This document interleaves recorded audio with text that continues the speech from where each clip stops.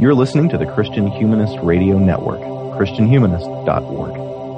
All the girls are complicated.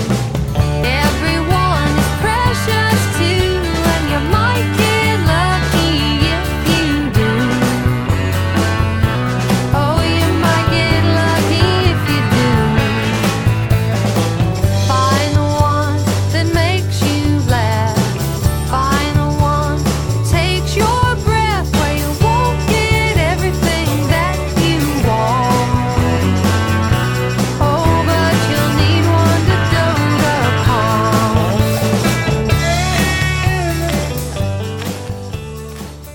Hello, and welcome to episode 130 of the Christian Feminist podcast. I'm Jessica Harden, and with me today are Carla Goodwin and Blake Miller. Hello, Carla and Blake. Hey, Jessica. Hey there. Hey. Well, let's introduce ourselves for any listeners who are new to the program. As I said before, my name is Jessica Harden. I live in South Carolina with my husband and two small boys. I have a master's in emerging infectious diseases and biohazardous threat agents from Georgetown, and I previously worked on a biosurveillance project that aimed to detect pandemics in their earliest stages so that we could avoid being in the mess that we are in today.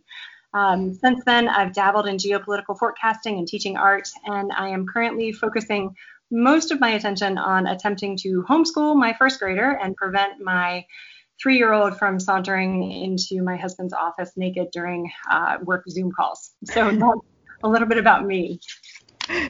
I love it. My name's Carla Godwin. I live in Minneapolis, Minnesota, with my two daughters. I have degrees in Bible and English, master's degree in English, undergrad in Bible. Let's see. I started and ran a nonprofit called She Is Called for some time, ran that organization, and I'm currently working as an operations director at the Graves Foundation here in Minneapolis. So that's me. All right. My name is Blake Miller. I'm currently in Greenville, South Carolina. I've got a master's degree in divinity from Abilene Christian University, and I'm currently working as a hospital chaplain for a large healthcare provider here in the upstate. I'm here with my wife, and in my free time, I like to write, and I'm getting ready to publish for the first time a novel on Amazon, hopefully. So. Wow, congratulations, Blake. That's exciting. That's super exciting. Yeah. Thank you both so much for joining me today. I'm really excited to have this conversation. Just as a little introduction, so I have dealt with anxiety before, but I really kind of came to understand what a mental health struggle, like a real severe one, would look like recently. And it's kind of made me think about mental health in the US before and during COVID and how churches interact. And so that's the topic of our conversation today. So a few weeks ago, I had the really unfortunate opportunity to grow in empathy for those who struggle severely with mental illness. I was in a car accident and suffered a concussion. And I had no idea, but concussions can trigger the new onset or sudden severe worsening of depression and anxiety. And that is exactly what happened to me while my husband was away on a work trip and I was home alone with my boys. And the very nature of that struggle was just so isolating, even aside from the stigma that surrounds all things mental health. Like when you're in that deep of a pit, you just have no ability to reach out, even though it might help. I mean, it was just, honestly, it was brutal. If you gave me the choice between going through labor unmedicated or suffering through that week of severe depression, I would go for labor any day. I mean, labor is painful, but at least in my case, it's empowering. And a really brutal tangle with depression, it robs your world of color. It makes you feel as though the very essence of you is kind of fainted away. And at the end of labor, you get a baby and to see all your loved ones. And, the end of a bout of mental illness is likely to leave you with a mound of unfolded laundry and loved ones that don't really get it, perhaps. And you're glad that they don't get it, but, it's a really challenging thing to go through. So, that experience gave me so much more empathy for those who wrestle more severely than I do on a regular basis.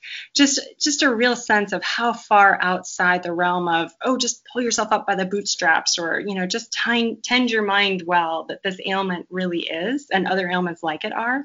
And I've also seen how the pandemic has impacted my friends and myself. I mean, it's been rough. I think all of us kind of sense how difficult it's been. I have one friend who's battling serious depression. My own anxiety is going sky high. And I have plenty of friends who have simply given up worrying about COVID because they feel like the mental health costs are just too high. And all the while, I've kind of noticed that while mental health isn't something, I've noticed for a while that like mental health it's just not something that we talk about openly in society, and especially not in churches. Like down south, we have this phrase, put on your Sunday best, meaning that you just literally put on your best clothes. And I think that regardless of how you view man's depravity, I think this kind of put your best foot forward pervades so much of church culture. And it seems like a really tricky thing to tackle.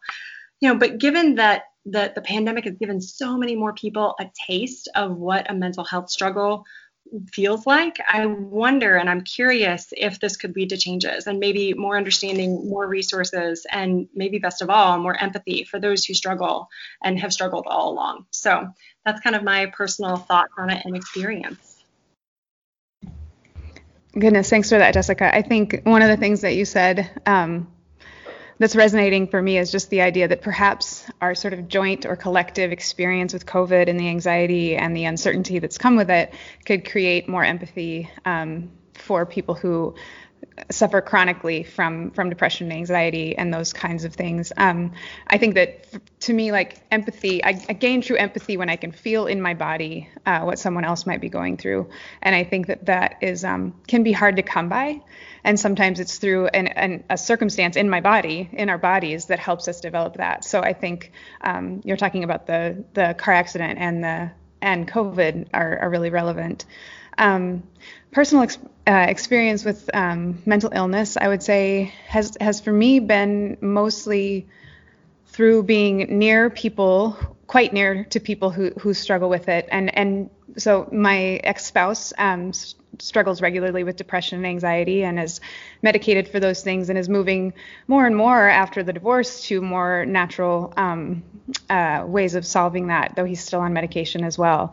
But I would say that absolutely impacted the way that we were able to relate in marriage. The ability to carry on open, intimate relationship is impacted by anxiety, by depression, by your ability to see the world around you as something that you want to engage with and something you feel hopeful about. So I have deep experience from being married to someone who deals chronically with those issues. And my best friend actually is a survivor of childhood trauma and deals with a lot of the repercussions of that in the body that I think we're going to talk about a little bit more as we go forward, Jessica. I know you've listed some things from her experience that she's talked to me quite deeply about in our outline. So I'm excited to go forward into those things. But she is my rock and one of my sources in the world. And so as COVID has come along, it struck her at about the same time as a pretty deep embodied depression, and she isolated. And so it has been really interesting to have someone with whom I've shared everything, and she shared everything with me, literally go into a space of isolation where even I wasn't welcome, and to just kind of lose that source of feedback in the world, and to watch her struggle to try to come out of that isolation, knowing she was in it, and also not knowing how to come out even to me. So those moments of us just trying to kind of find time to sit together in the same space, socially distanced, but in the same space, to try to see if just proximity would help her. And there have been moments that it really has, and then moments that it hasn't. So those would, I think, would be my most firsthand. I myself, sometimes I'm like, I'm not sure that I'm fully honest with myself about my struggle with mental illness. I don't think that I have anything chronically. And also I can look back at my life and see moments of colorlessness, like you're describing, Jessica, that were ongoing for years, that now I think in retrospect I would describe as depression. And I think those were situational, based on a sense of disconnection and lack of the availability of connection.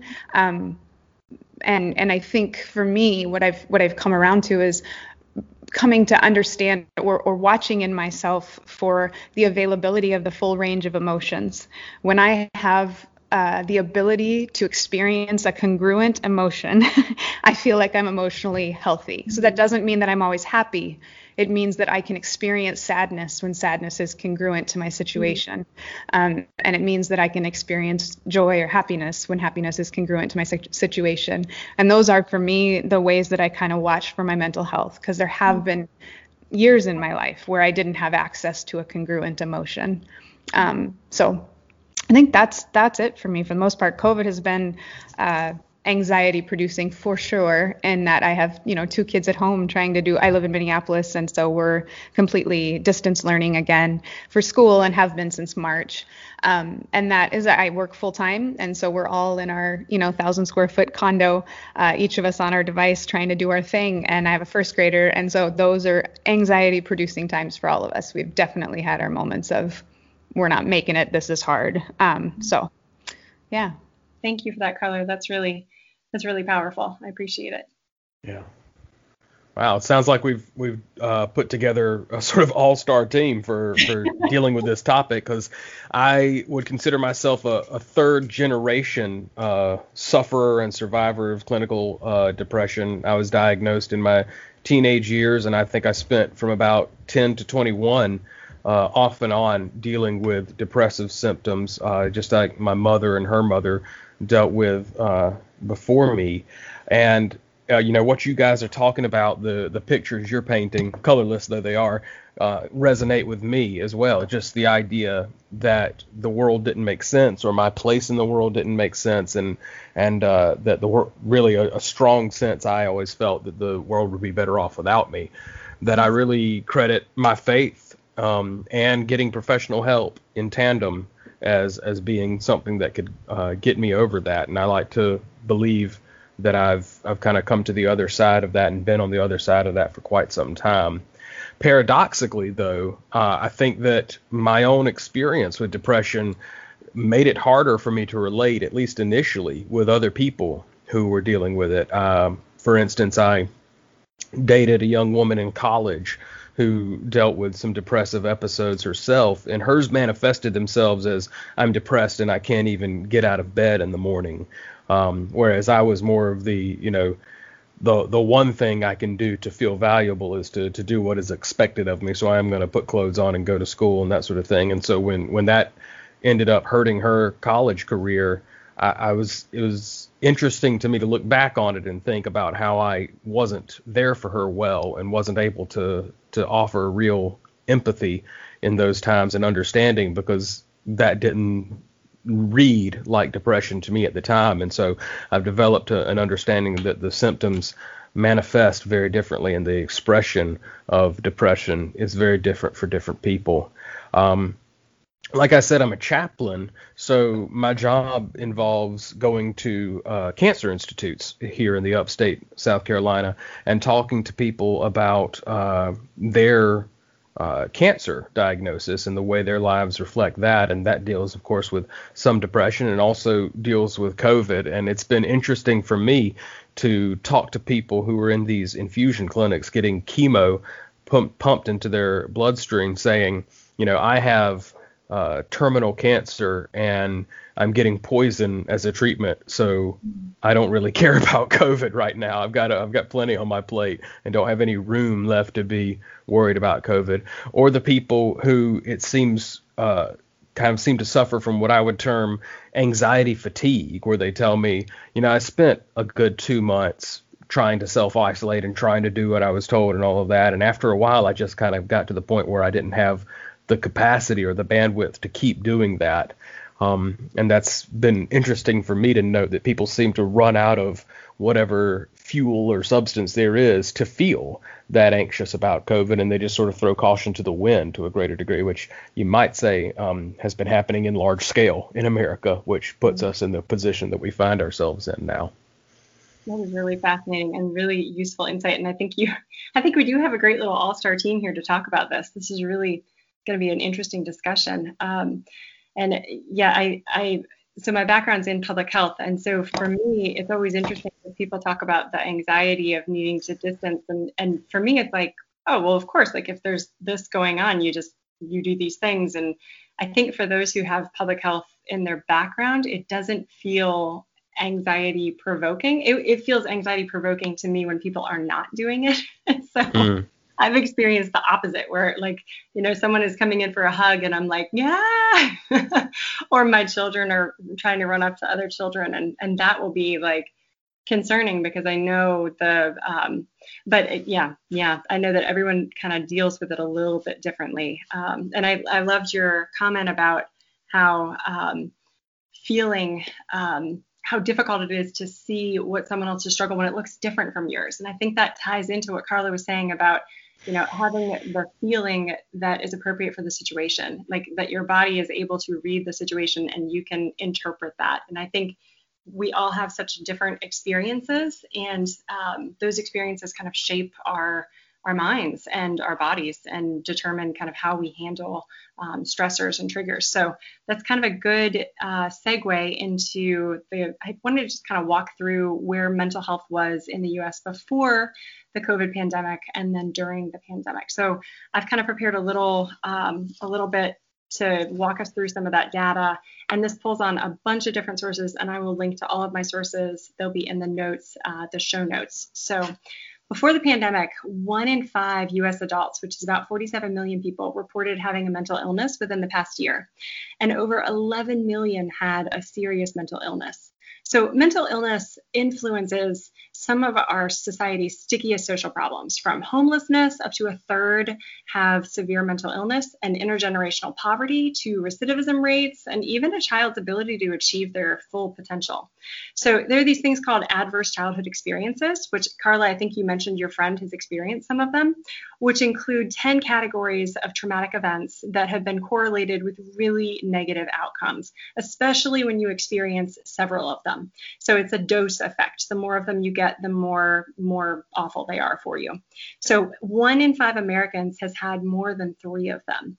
So these include things like having been physically or sexually abused, having an incarcerated household member, having your mother be treated violently, especially witnessing it, having someone in the household with mental illness. And that last one affected nearly 20% of the study participants. And this was a very large study. And longitudinal studies have shown that ACEs are actually pretty common. And again, there's a dose effect. So the more of them that you have, the more you're likely to have just a whole host of negative outcomes. So I'm going to quote from an article I read that did a good job summarizing some of the complications you can have. So people with high ACE scores are more likely to be violent, to have more marriages, more broken bones, more drug prescriptions, more depression, and more autoimmune diseases. People with an ACE score of 6 or higher are at risk of their lifespan being shortened by 20 years. So interestingly, even things like cancer and diabetes have been linked to higher ACE scores. And as you can imagine, like, mental health plays a much more significant role in the ACEs beyond just having a household member with mental illness. So all of this to say that even without a pandemic, mental health and mental illness plays a huge role in the things that plague our society.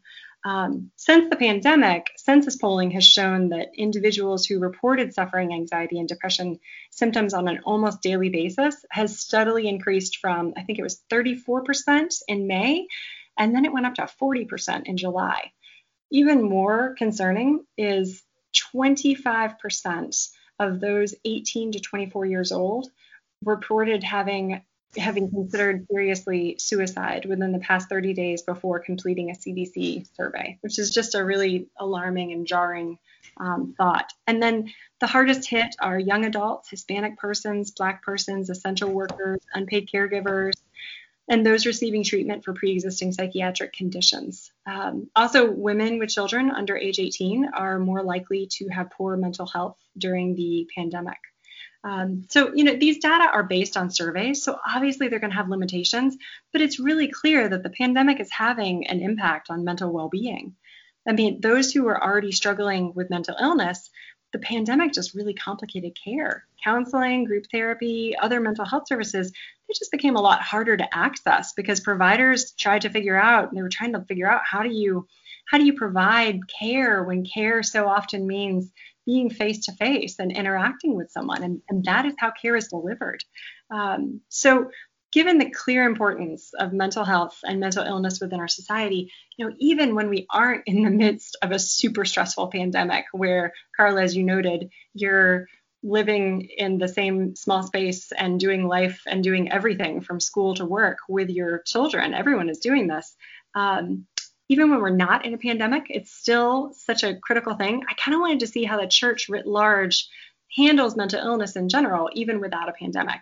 So I found one survey of 1,000 Protestant pastors, and it found that mental illness remains a taboo and stigmatized ailment, with churches and pastors, many of them not even feeling equipped with how to connect members with counseling services or even just with support in the community, much less having those resources within the church. And lest you think that this is an issue only with the Protestants, sources suggest that Catholic parishes also struggle similarly. So there was a 2019 article in U.S. Catholic that talked about the need to make parishes a place where someone with mental illness would be welcomed and supported, much the same as someone with cancer would be. So the deacon interviewed argued that parishioners, they don't need to be psychiatrists to support those with mental illness, just like you don't have to be an oncologist in order to go take someone to their chemo treatment. Although right now it sounds like no one gets to take them to their chemo treatment. So Blake, we're grateful that you're there and giving them their chemo treatments. I appreciate that. So when I set out to kind of find sources for this podcast, I was actually pretty surprised that given the importance of the issue, even during non-pandemic times, how little ink has been spilled about it in church circles since the pandemic began. I mean, there's not much. Secular sources have clearly sounded the alarm, like the pandemic is impacting mental health. But the conversation among churches and denominations, like it doesn't seem to be pivoting. And it doesn't seem to even be addressing the pre-existing pandemic challenges about mental health in an aggressive or even coherent fashion. So before I kind of move on, I just wanted, Blake and Carla, does that jive with your experience? Please tell me that I'm missing some like awesome bastion of Christian resources, or maybe I've been living in enclaves that are not addressing it.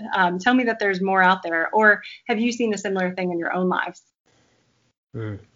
Well, I think that it's easy for probably any person with a little bit of experience in the Christian church to think up some of the key phrases that you might hear when it comes to mental health in terms of the way it juxtaposes with faith. And the first one I'm thinking of is, let go and let God.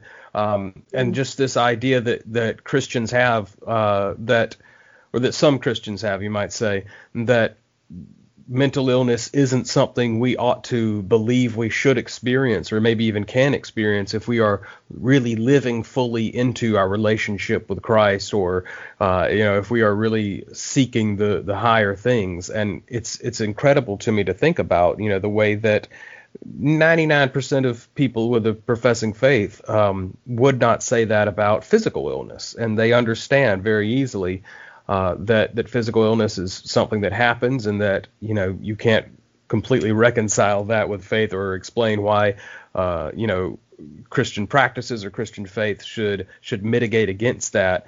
And yet the same is not true for mental illness. And I think, of course, that's an extension of the overall stigma that mental illness has had throughout the world up until, or progressively until, basically the present day.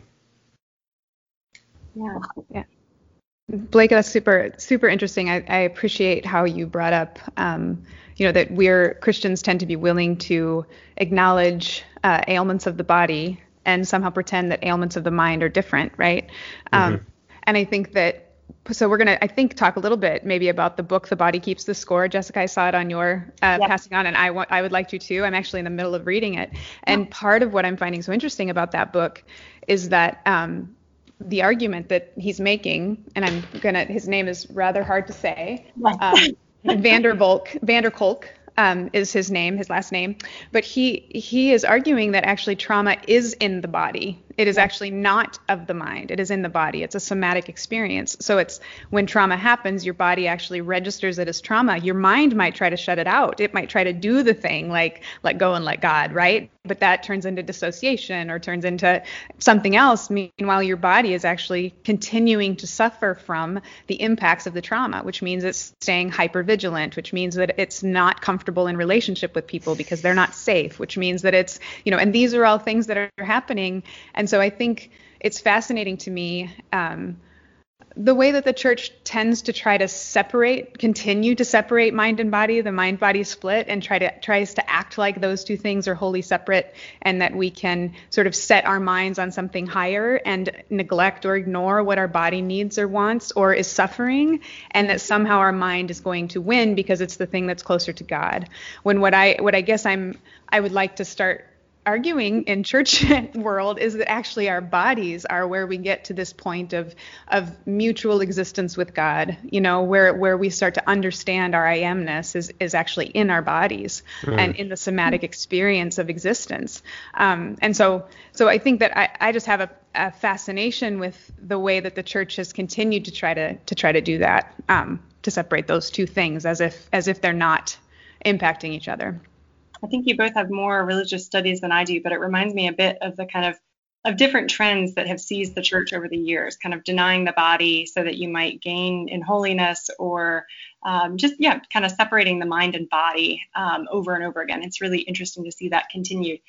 Just last night I was reading in The Body Keeps the Score, and he was talking about how individuals, like, we are made for connection, and yet if you have someone who has had a kind of traumatic beginning, or even has experienced a traumatic event and may have had a parent who didn't kind of equip them, and this isn't like sat down and equipped you with how to have the appropriate reactions to things, but just in the way that they interacted with you, perhaps you just weren't kind of wired in such a way that you're going to respond to traumas in the same way. It's resilience, honestly, that there are some things that individuals can be kind of taught, even as a young baby, that teach them resilience. And some people get it and some people don't really get it all that well.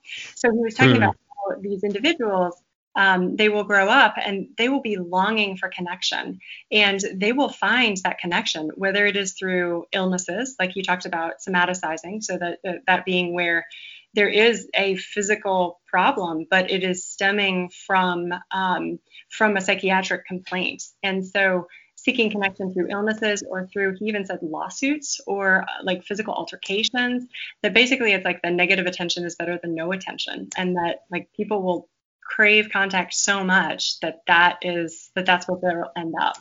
And I think it's really fascinating. And I even, just to talk about my own experience a bit more. Sorry, y'all, I'm giving you more of my own experience. But what I think is fascinating is that I feel much more comfortable discussing the fact that I was in a car accident and had this really awful bout of anxiety and depression. I feel much more comfortable talking about that because I can point to a physical trigger.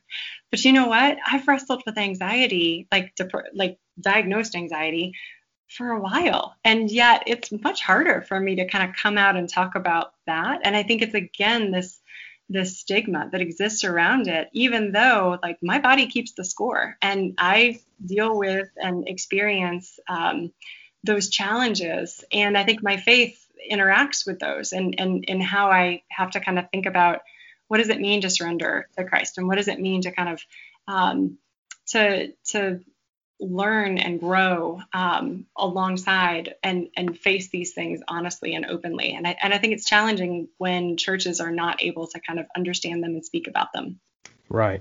And I think we would be remiss if we didn't mention at least one group that comes to my mind that has really kind of taken head on the intersection of mental or emotional issues like this and faith, and that's Alcoholics Anonymous. That group was started, with a specific religious component, even a Christian component, and over time, it's become more sort of globalized into being about a higher power, but it definitely had its roots in the idea that a relationship with God was a valuable tool in the fight against alcoholism, but also saying, whatever works is what we're going to use to get over our issues with alcohol, be they medical interventions or, social support or, prayer, that sort of thing. And you see these days, a group called Celebrate Recovery is almost kind of reclaiming the church's role in that and taking a more overt Christian stance in terms of recovery groups. And it's interesting to think about what it tells us just about the social history of the church, that it kind of, Alcoholics Anonymous began with the church. It almost seems like it needed to go away in order to survive, and only now are we realizing that it was doing a great deal of work for us. In fact, I've read multiple articles that say regular church services could probably borrow a thing or two from Alcoholics Anonymous meetings to become more effective. Interesting. That is really fascinating. I think that it brings up the concept of community and real naked openness, because I think that with AA it's very you have to go up and completely own it, and that's a really fascinating thing. I will explore a little bit more about communities that are kind of tackling some of this. Guys, I feel like we've already gone into our reading, but we haven't gone into our reading. So when I was digging in and looking at this, I found one article from the Ethics and Religious Liberty Council that was written way back at the beginning of the pandemic, where an MD and a pediatric psychiatrist had 6 really practical suggestions for what the church could do to support mental health throughout the pandemic. So I thought for our discussion that we could just kind of walk through those, and then I'm hoping that we can keep throwing out some of these ideas and things that pop into your head as we're walking through those. So Carla, do you want to get us started with the first one? Yeah, so the first tip that they had was to combat isolation by moving as much of your church infrastructure and as many of your meetings as possible online. They talked about having phone calls and then doing letters for people who may be less tech savvy. And I think this is interesting. So I work with a church here in Minneapolis doing their digital content, and it actually just so happened that I was helping them with Women's History Month content during March. I preached, and then I was doing some just trainings and conversations around women's history in the church. And mid-March, of course, COVID hit, and so all of that had to get moved online. So we moved that content online, and then they were like, "Hey, would you consider staying on and just helping us with our digital content for the duration of this?" Right? And so I've been working with them on digital content, and they did really specifically move everything online immediately. Within the first 2 weeks, the entire church service was videoed and posted weekly. And then they have the sermon and everything, and people interact in comments. And then throughout the week, we rerun that content. So we'll have like a contemplation day on Monday, and we'll replay one of the songs or the congregational prayer or whatever. And then on Tuesday we'll do the kids piece again, and we'll do that. We also started a podcast that runs that content, and so we've given people multiple access points to that content. If they want to sit and watch the video, if they want to listen to it, we'll do sermons and conversations through the podcasts, as well as some short, one of our pastors, Pastor Gia Star Brown, does soul sessions every day. She writes a 300-word soul session every day. So we do some of those audio as well. So we've got letters, we've got audio, we've got video, and all of that's been really great. But the other thing that they did that I've been just excited about is that they started a calling circle, and it just was, they broke down the whole congregation into groups. They, recruited volunteers to oversee a circle, and then that volunteer calls each person on that circle weekly, at least once a week, and just make sure that they're doing okay. And then Pastor Gia congregates the leaders once a week and makes sure they're doing okay. So I've been really grateful for how First Covenant has dealt with that. I think that one of the challenges for us at First Cov has been, how do you actually have the kind of thing you were describing, Blake, that Alcoholics Anonymous does so well, that most churches don't do that well, actually. I think they really struggle with it. One of the churches I've worked with closely, Solomon's Porch, does this pretty well, and that is the conversational type services where people are actually having their own contribution to the content. They're able to show up with what's there for them and contribute it, which is somewhat different than the sort of confessional nature of Alcoholics Anonymous, but it is participatory. And I think that that's been a real struggle at First Cov through the digital content time, has just been, how do you actually get people to come and have a conversation, to like show up online and be willing to just sit there and have like a connection time. And that's been tricky. We've done it. We've attempted it through some listening sessions and some other things all online, but it's been really hard. So that's really interesting about how challenging it is to create that type of back and forth, that conversation that cultivates community. I've had the great fortune of being involved in a couple, or getting to hear about, I'd say, a couple just organizations that are doing some really think outside the boxy kind of things. And one of them is, what are they called? Unlikely Collaborators. And they hold, it started out as weekly meditation sessions, and then it's kind of switched, and it's kind of hard to describe. It's not weekly meditation, and it's not, it's kind of like a soul searching to some extent, but with 200 to 400 of your closest buddies. And it is very, it's really fascinating. And it's a Zoom thing, and they break you into different conversation rooms, and you talk about the topic. And it's really interesting how it actually, now it doesn't create a sense of community because it's different people. So I haven't seen the same people at every single one. I've always been in a different group. But I think that model is kind of fascinating for how you could potentially create, because they bring everybody in and they kind of introduce it, and you have a little conversation around it, and then they break everybody off into those smaller Zoom breakouts. And I wonder if that could be just a practical consideration for how to let people connect and have conversations. Because I think you're right. Even in normal times, I think churches struggle. I think churches really struggle to create the sense of community, which is not rooted in like, hey, Carla and I are going to go get a cup of coffee and talk because we just happen to really have the same sense of fashion and we're interested in things. And I say fashion because Carla, I think we've talked before. Oh yeah, has a cool sounding sense of fashion, and I would love to bestow her fashion knowledge upon me. I don't have that, but I think we would have a blast regardless, Jessica. It would be great. I agree. But a lot of churches struggle to take that creation of fellowship outside of, hey, we'll chat because we get along, and take it into the realm of, hey, you know what? The thing that brings us together is the reason that we are here at a church. The thing that we agree upon is our faith, and that's what ties us together. And we're going to get over all these other things and find the value in the fellowship beyond all these other things. And I think that, even absent a pandemic, that's a challenge for churches. And then you add a pandemic in, and it's just really hard to try and do that. So I think so too, Jessica. I totally hear that. And the one thing I wanted to say is part of what I think, when I've seen that work well, when I've seen churches do that well, what they've done is left room for participation.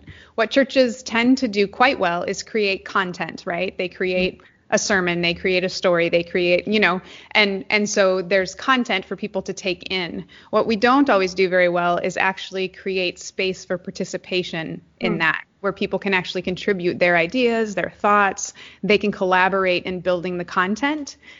We tend to involve people in acts of service or whatever, but not necessarily in the actual creation of content. And I feel like there's a real participatory thing that people need to feel connection. Like, I did that thing. I talked about that with that person.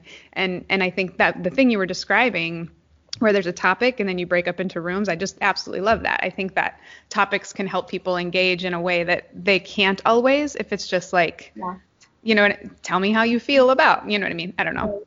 Yeah, I mean, I think jumping off of that, one of the churches that I've been a part of that really I felt it the most was when we had Bible studies, and we would just get together and study the Bible together. But it wasn't like we were following some book or nope, it was just, this is the chapter and we're going to work through the chapter together. And so we all kind of messily struggled through this chapter together. And by the end, you find kinship with the person that's not at all like you, that you wouldn't think is at all like you. But you find that by some great miracle, your brains work the same way because they work out the problem the same way. And you find this connection with them that I think you wouldn't have found had you not had to kind of work your way through the creativity of that. That actually makes me think. I love that. I wanted to mention this. Have either of you heard of Peace Love? I don't think I have. Okay, so Peace Love is an organization that helps those with mental illness find peace of mind through creativity. So their founder, Jeff Spar, he's a great guy. Actually, when I went through that really rocky patch, he talked to me on the phone. It was really encouraging. And he has obsessive compulsive disorder, and he put together this organization, and he's really had a chance to grow it since the pandemic because they've switched everything online, and they're just continuing to kind of expand. But what I loved is he described creativity as a place where you feel safe to drop your guard and be vulnerable. And I just thought that was such a really fantastic and fascinating description of creativity. And it made me think of church because, and at first you're like, wait, church creativity? But like, what is church if not a place where you're supposed to be able to drop your guard and be vulnerable and to sing and create worship with our mouths and to hear preached word and to let that instruction mingle with your own thoughts and softly seep into your hearts and transform your minds? Like that image of creativity, I just thought was a really beautiful image. And so I just wanted to throw that out there. That sounds good. So, okay, any other thoughts on that first point of combating? Oh, wait, I know something we should talk about. So initially, everybody switched everything online. Let's talk for a minute about, is this still going on, or are places, churches, a lot of churches here, I'll talk about my own area. We have some churches that have opened all the way back up, and they've actually really struggled to convince their congregants to wear masks during indoor services where they're singing.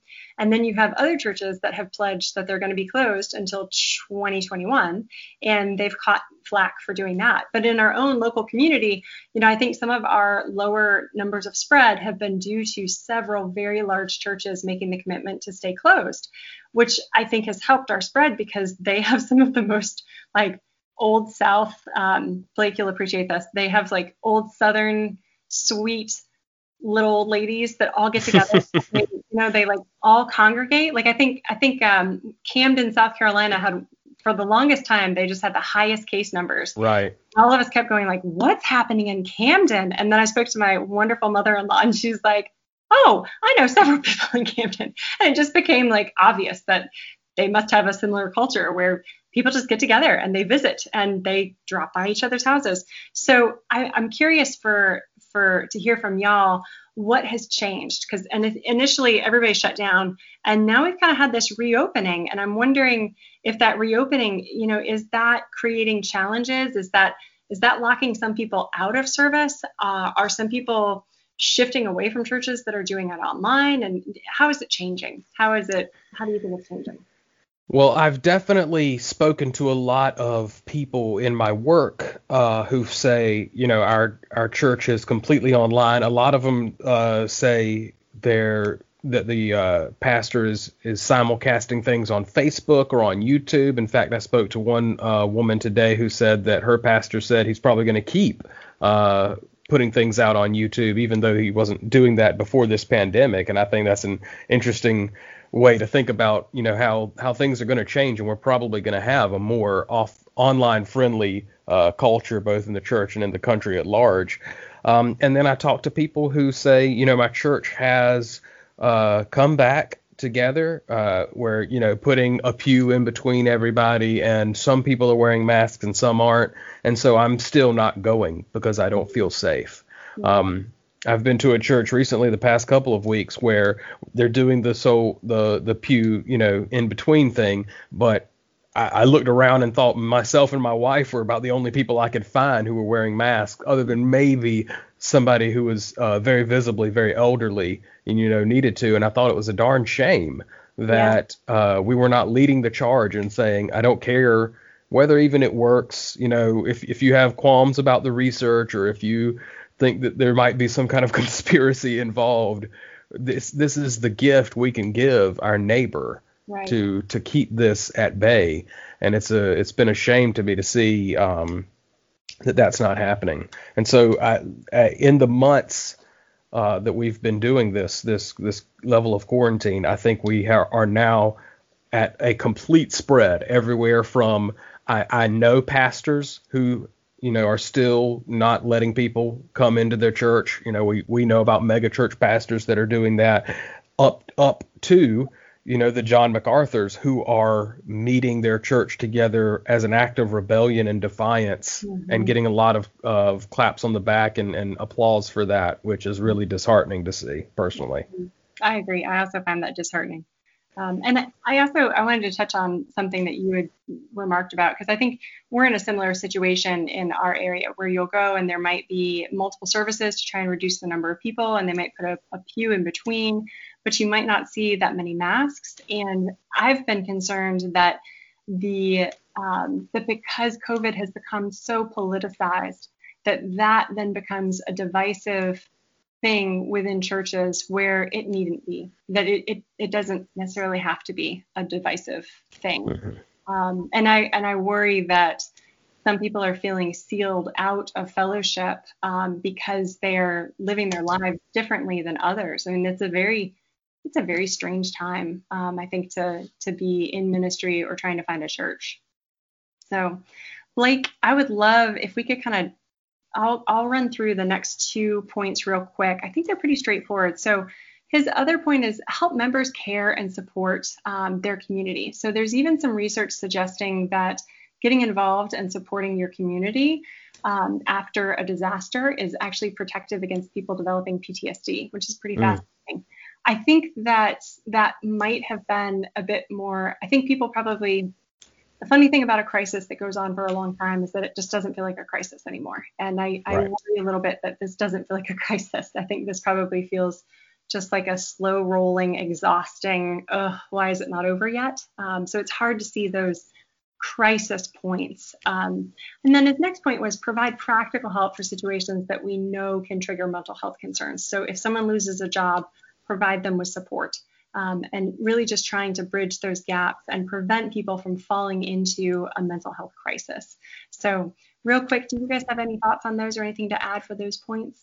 Yeah, I think it's interesting, the idea that helping to support your community could protect you from PTSD. Yeah. I think, again, on the book, The Body Keeps the Score, one of the things that he notes about trauma is that it often is far worse if you feel disempowered. So if you're trapped or if you're unable to help yourself, you may live through a traumatic experience, but if you're able to run away, or if you're able to have some ability to act on your amygdala, freeze or fight or flight, especially, that you actually have less trauma set into your body. But if you're trapped, if you go into freeze, if you're not able to actually protect yourself or act on your own behalf, you actually suffer more from trauma. So it makes sense to me that the feeling of empowerment that you would gain from helping community members would contribute to protecting your own body from trauma. So I appreciated that. I think it's that sense of agency, that you are having some agency over the situation. Yeah, for sure. Blake, anything to add? I think that kind of nails it. And I think that is something we can see in some of the outreach that I've been able to be a part of with my church. Maybe not in this situation, but in homeless care and prison ministry, that sort of thing, that it helps form a person's I guess you could say emotional and even spiritual imagination as regards their ownership of and relationship to these events that happen to them that can seem very capricious and very overpowering. To be able to move forward and to try and work against it in some way, I've noticed has a very powerful effect in helping people cope with these sort of unsavory realities. That's really beautiful. Can you lead us through the next 2 points? Sure. Yeah. The next major point that the author offers is to provide peer support. And it says churches with a lay counseling program can provide them with the tools to encourage and uplift members who are unable to leave their homes. Now, personally, when I think about that, it sounds on one hand marvelous. It kind of sounds like that AA model that we know about and have seen grow out of the church itself. But then I think about it on the other hand, so much of my church experiences, and it almost seems like it's getting more and more this way with the rise of mega churches and multi-site churches, that sort of thing, is a very I guess service oriented in the sense of you go to church and it's something you receive and not something you take part in. So when I hear the idea of peer support and lay counseling and empowering individual church members or congregants to offer counsel to each other, I almost kind of recoil and think, do I know many congregants, fellow congregants that would feel empowered to do that or feel well equipped enough to do that? And I think about that idea of putting one congregant in touch with another who shares her mental health concerns, and the other one says something like, let go and let God, or even says, this is happening because you're not praying enough. So on one hand, I think this is a very valuable idea, but I think that it's something you would really need to approach carefully and with a strong idea for how you're going to equip the congregants to do this, and not just sort of leave them to their own devices and trust that their gut instincts are going to be useful in this sense. Yeah, I think that's great. I agree completely. Carla, do you have anything to add? Yeah, I think that's a really good point, and I think peer support matters, but you're right. There's great risk of harm if someone doesn't understand what people are dealing with and what the realities of trauma look like, or even anxiety or anything. Yeah, and I think you risk the trite responses that you're calling out. So right. I know at First Covenant we did a series throughout the summer called The Journey to Freedom, and it was a series on race and on intersectionality particularly, so quite complex. And one of the people on staff, actually the children's and spiritual formation pastor, is just a super wise person who's done a lot of her own self-reflection. And so she did these listening circles, and she hosted them in groups of 10 or less, and she facilitated them, and it was an invitation to come and say what you're feeling and to be listened to, but she facilitated each of those quite carefully so that people could process their complex feelings around some of these topics with someone who knew how to do active listening and to do it from, a non-judgmental / protective space. And I think those resources can be hard to find. And so if you have someone in your congregation who has those skills, like actually actively engaging the people who have done their work around what it means, so. Yeah, like I said before, I have been touched by this COVID pandemic in that I go into these cancer infusion clinics, and used to be, before this lockdown happened, their family members were allowed to come in and sit with them. And now they're not, just to make sure there's nobody unnecessarily coming into contact. And it's actually been a bit of a blessing for me, because family members were often really good at shutting down or kind of getting in the way of conversations and helping people fully express themselves. Like I will ask a woman with cancer, how are you doing emotionally with this? Do you feel fear? Do you feel worry about this? And her 40-year-old son, who doesn't want his 70-year-old mother to die, will say, oh no, she feels fine. She's doing all right. And I almost want to be like, do you not hear yourself doing that?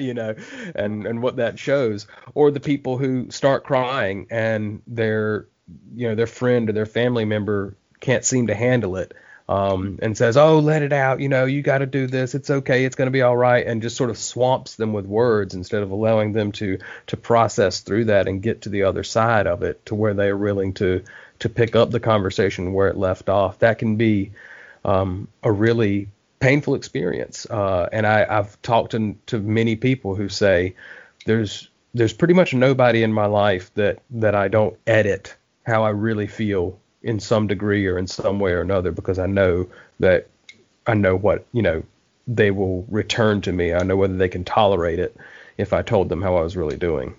And again, I think that's where the 1 in 5 comes back to haunt us, because it's common enough that it touches everybody. There's always someone in a room, almost always. Correct. But it's not the majority. And so I think it's hard and yet all of us pass through seasons of feeling those feelings. And yet the majority of us really don't know what to do with them. And so many people, I think, have experienced challenges in their past, and just given how high ACE scores can be, that make it even harder for them, I think, to kind of rightly process and figure out what's going on in a situation, that you do see that shutting down. I think that's where the church could play a really key role in educating and helping their congregants understand how to rightly love and interact with each other, and how to listen well. Right. Yeah. So to move forward, the next major point is talking about the church assisting members in connecting with professional counseling and other mental health services in the cities and towns they serve. And one of them says, offer the pastors and other people on the church staff the technology they need to continue to serve and do counseling at this time, and also update your church's list of mental health resources to identify people that are practicing in your city or town and willing and able to see new clients or patients in this time. And that sounds like obviously a no-brainer to me, and it kind of makes me think, are there churches who might have some of this stigma that they don't have, like a phone book or a Rolodex, so to speak, of these kinds of care providers that they could pass along to their congregants whenever they're asked, or maybe even before they're asked?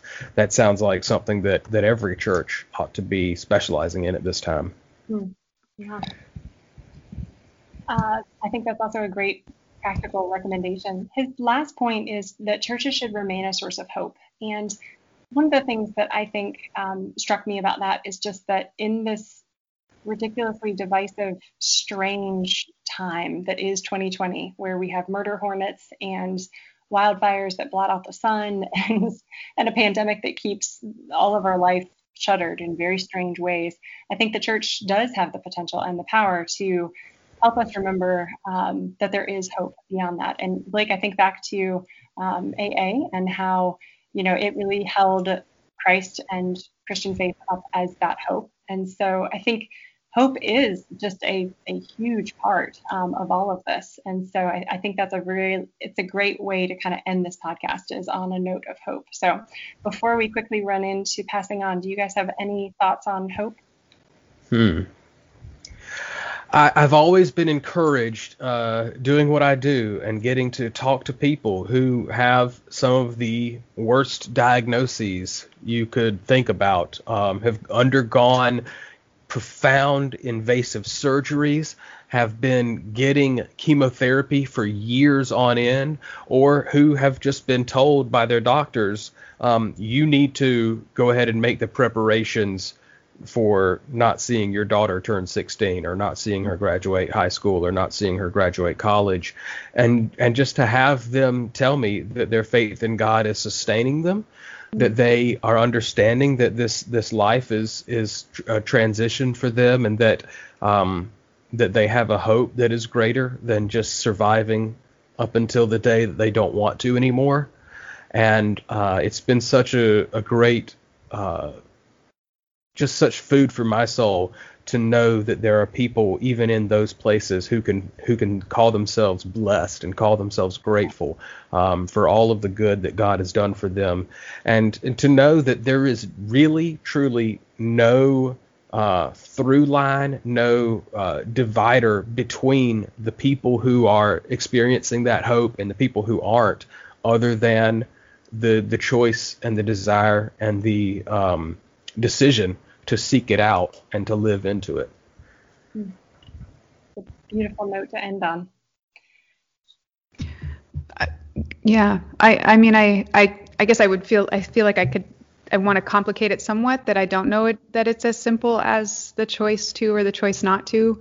back to, some people have had upbringings that allow them that choice and some haven't, so I think that there can be complexities to whether or not faith sustains or whether or not faith hurts, actually. And I think that can be a doctrinal divide. It can be a trauma divide. It can be a lot of different things. I guess what I find hope in this time is a sense of I go back often to the idea of I am, that I exist, and what we all have in common is that we exist, and we get that I am in Christian context from the voice of God in the burning bush, right? I am that I am that I am. That's what I am, and we exist as God exists, and so I have a sense of camaraderie with all through this idea of the I am, and I try to meditate on that actually daily when this kind of stuff gets out of control and when I feel unsure of what's next. And I think that I would love to see churches go back to something. I don't know that there's a back. I don't know that that's real. But to start to think about the basis of our camaraderie as humans, and actually invite us into that on a regular basis, and do it in somatic ways, do it in ways that we could actually feel our connectedness. One of the things I know I keep talking about this book, but truly it's one of the best books on this that I've ever read, and part of what he talks about is the idea of shared rhythms, and he talks a lot about actually trauma survivors gaining healing through choir, through singing with other people, because it resets body rhythms. Their body gets to co-regulate with other bodies in the act of singing. And so there's so much of that we do as ritual in the church already. And I think if we would let ourselves, invite more of that forward, I think it could be an act of healing and hope that would take us back into our bodies and then also connect us with the divine. Right.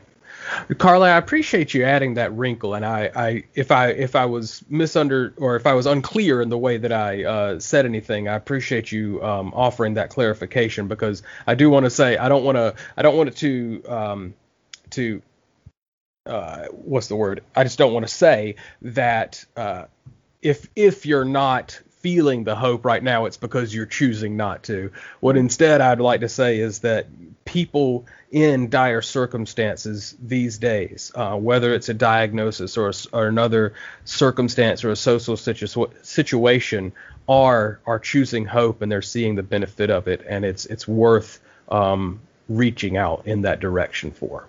Yeah. So again, thank you for that. No, I appreciate that, Blake, and I think that I love hearing, because you've described yourself as a third generation depression sufferer, and you spend time with people who have every reason to be depressed, and what you're saying is they're choosing to hope, and that right. it feels to me, and how you're talking about it, that that's doing something for the way you see your own experience in the world. Right. I think what I love about putting both of y'all's thoughts together on this is, choosing hope. And then Carla, I think also just the beauty in how so many of the things that we already do in the church actually our research is bearing out quite therapeutic in terms of being able to soothe our souls and to regulate our bodies when our minds have been kind of tortured through the upbringing or trauma or whatever it may be. And I just think that's a really fascinating and beautiful thought. So, and I also appreciate these podcasts because we can have those moments where we can go back and be like, wait, did you mean that? But moving into passing on, I just wanted to put out there's an article called Your Surge Capacity is Depleted, and it's Why You Feel Awful. I think it's a pretty interesting read. And it also has some helpful tips that are practical, and it gets into things that can just kind of help you continue to get through days that feel a little bit groundhoggish in their rhythm. And then I'd also like to recommend, was it Vanderkolk? Is that it? Bessel Vanderkolk. Vanderkolk. Yep. Bessel Vanderkolk. Yep.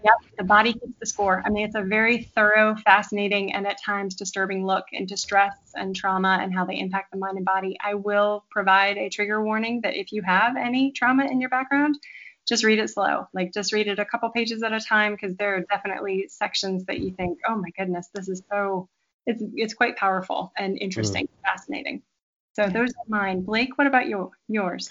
Well, one of the opportunities mentioned in the peer support section of the ERLC article that we read was called the Grace Alliance. And so mentalhealthgracealliance.org is the website for that. And it offers a free workbook and free other